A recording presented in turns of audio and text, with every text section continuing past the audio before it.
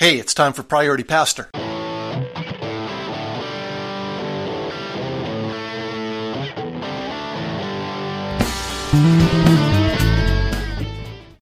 Good day, this is Darren Wright, and welcome back to Priority Pastor. I've been mulling a bit lately on two very different kinds of preaching I've encountered in my life, and it's not the typical topical versus expository or exegetical or anything like that. It's more of a stylistic thing, but it goes deeper than style. Here's what I mean. First style, I'm just going to simply call Corey.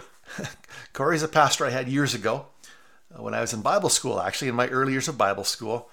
And the thing with Corey was when I first started hearing him preach, I found it irritatingly simple.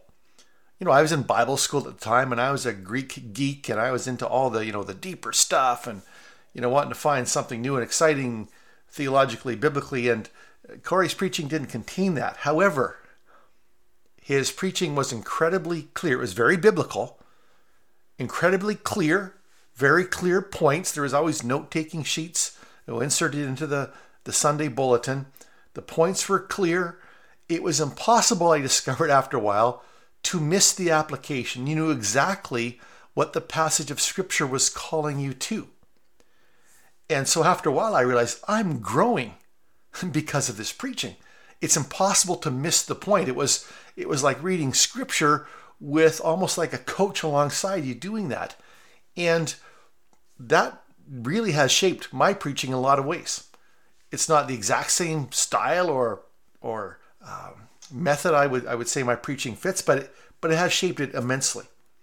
The other kind of style, and I'm not trying to juxtapose these and say one is better or worse than the other, but there is another style that it's deeper. It feels deeper. It's interesting as well. It can also be very biblical, but it's almost like the point of the message is to reveal something you haven't heard before, something new, something novel. In a lot of ways, it's like intellectual ear candy.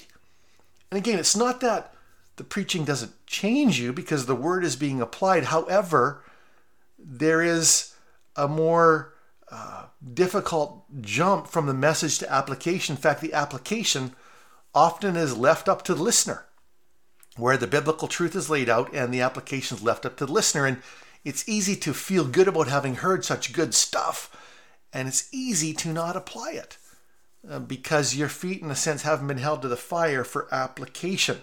If you're a note taker and a thinker and you maybe go back through the message through the week devotionally, then yes, application will happen, but it doesn't necessarily happen at the moment of preaching. In a way, this is, I suppose, tied to the whole meaning versus significance spectrum, where meaning is what does the passage say, what does the Bible say, and significance is what does it mean, how does it apply today, where the simple method would lean towards a pretty good balance of meaning and significance. And the second one I talked about is high on meaning and low on significance or low on application. Now, as I mull on this, I've been thinking about a speaker we had at a pastor's retreat years ago. I think it was Walter Kaiser, who has written some books on exegesis, an Old Testament scholar. And at this pastor's retreat, the first half to three-quarter of his sermon was really an unpacking of the passage, the passage, the words, the history, other things that were relevant. It was very interesting, but it was kind of like being in a really good Bible class in college or seminary.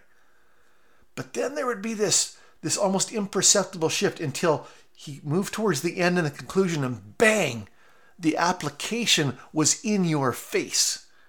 And you were confronted with a decision to respond to this passage, to apply this truth or not.